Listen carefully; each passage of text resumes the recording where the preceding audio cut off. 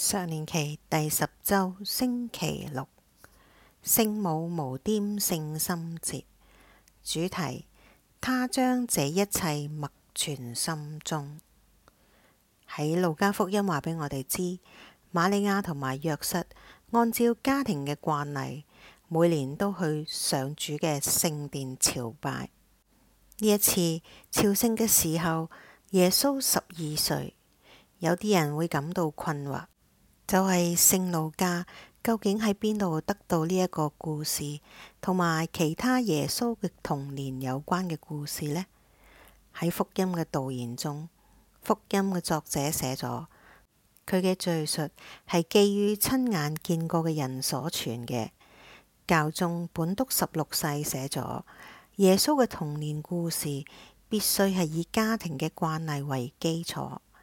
瑪利亞把這一切默存在心中，路加福音2章51節，將呢啲都話俾福音嘅作者，佢亦都將呢啲事記錄咗喺佢嘅福音裏面。雖然今日嘅福音包含咗玫瑰經嘅歡喜五端嘅奧跡裏邊，但係亦都籠罩住十字架嘅影子。耶穌嘅父母留低佢，離開咗耶路撒冷，3日之後先至再揾到佢。耶穌回答講：你們不知道我必須在父那裡嗎？路加福音2章49節，類似於佢對厄瑪烏同2個門徒嘅回答：默西亞不是必須受這些苦難才進入他的光榮嗎？路加福音24章26節，耶穌嘅父母唔明白佢嘅回答，耶穌嘅門徒亦都唔明白佢所講嘅十字架。只有當復活嘅基督開啟咗佢哋嘅明悟，我哋先至能夠理解聖經。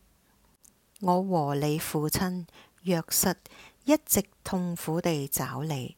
路加福音2章48節。耶穌嘅回答解決咗瑪利亞抱怨中嘅2個問題：你們為什麼找我呢？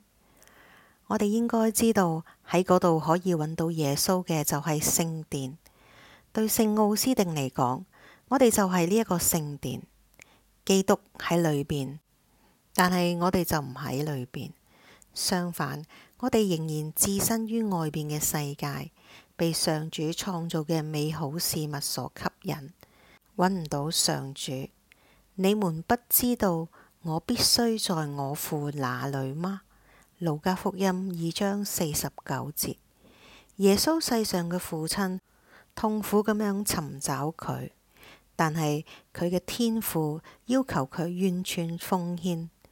希臘嘅動詞必須亦都用於基督談論佢嘅苦難。人子必須受許多苦。馬爾谷福音8章31節。今日嘅福音以耶穌嘅母親瑪利亞嘅說話結束。佢把這一切默存在心中。路加福音2章51節。瑪利亞在心中默想這一切。我哋發現佢邀請我哋用聖經祈禱。我哋蒙召使到世人認識基督，但要使到呢個成為可能，上主嘅說話必須住喺我哋嘅心中。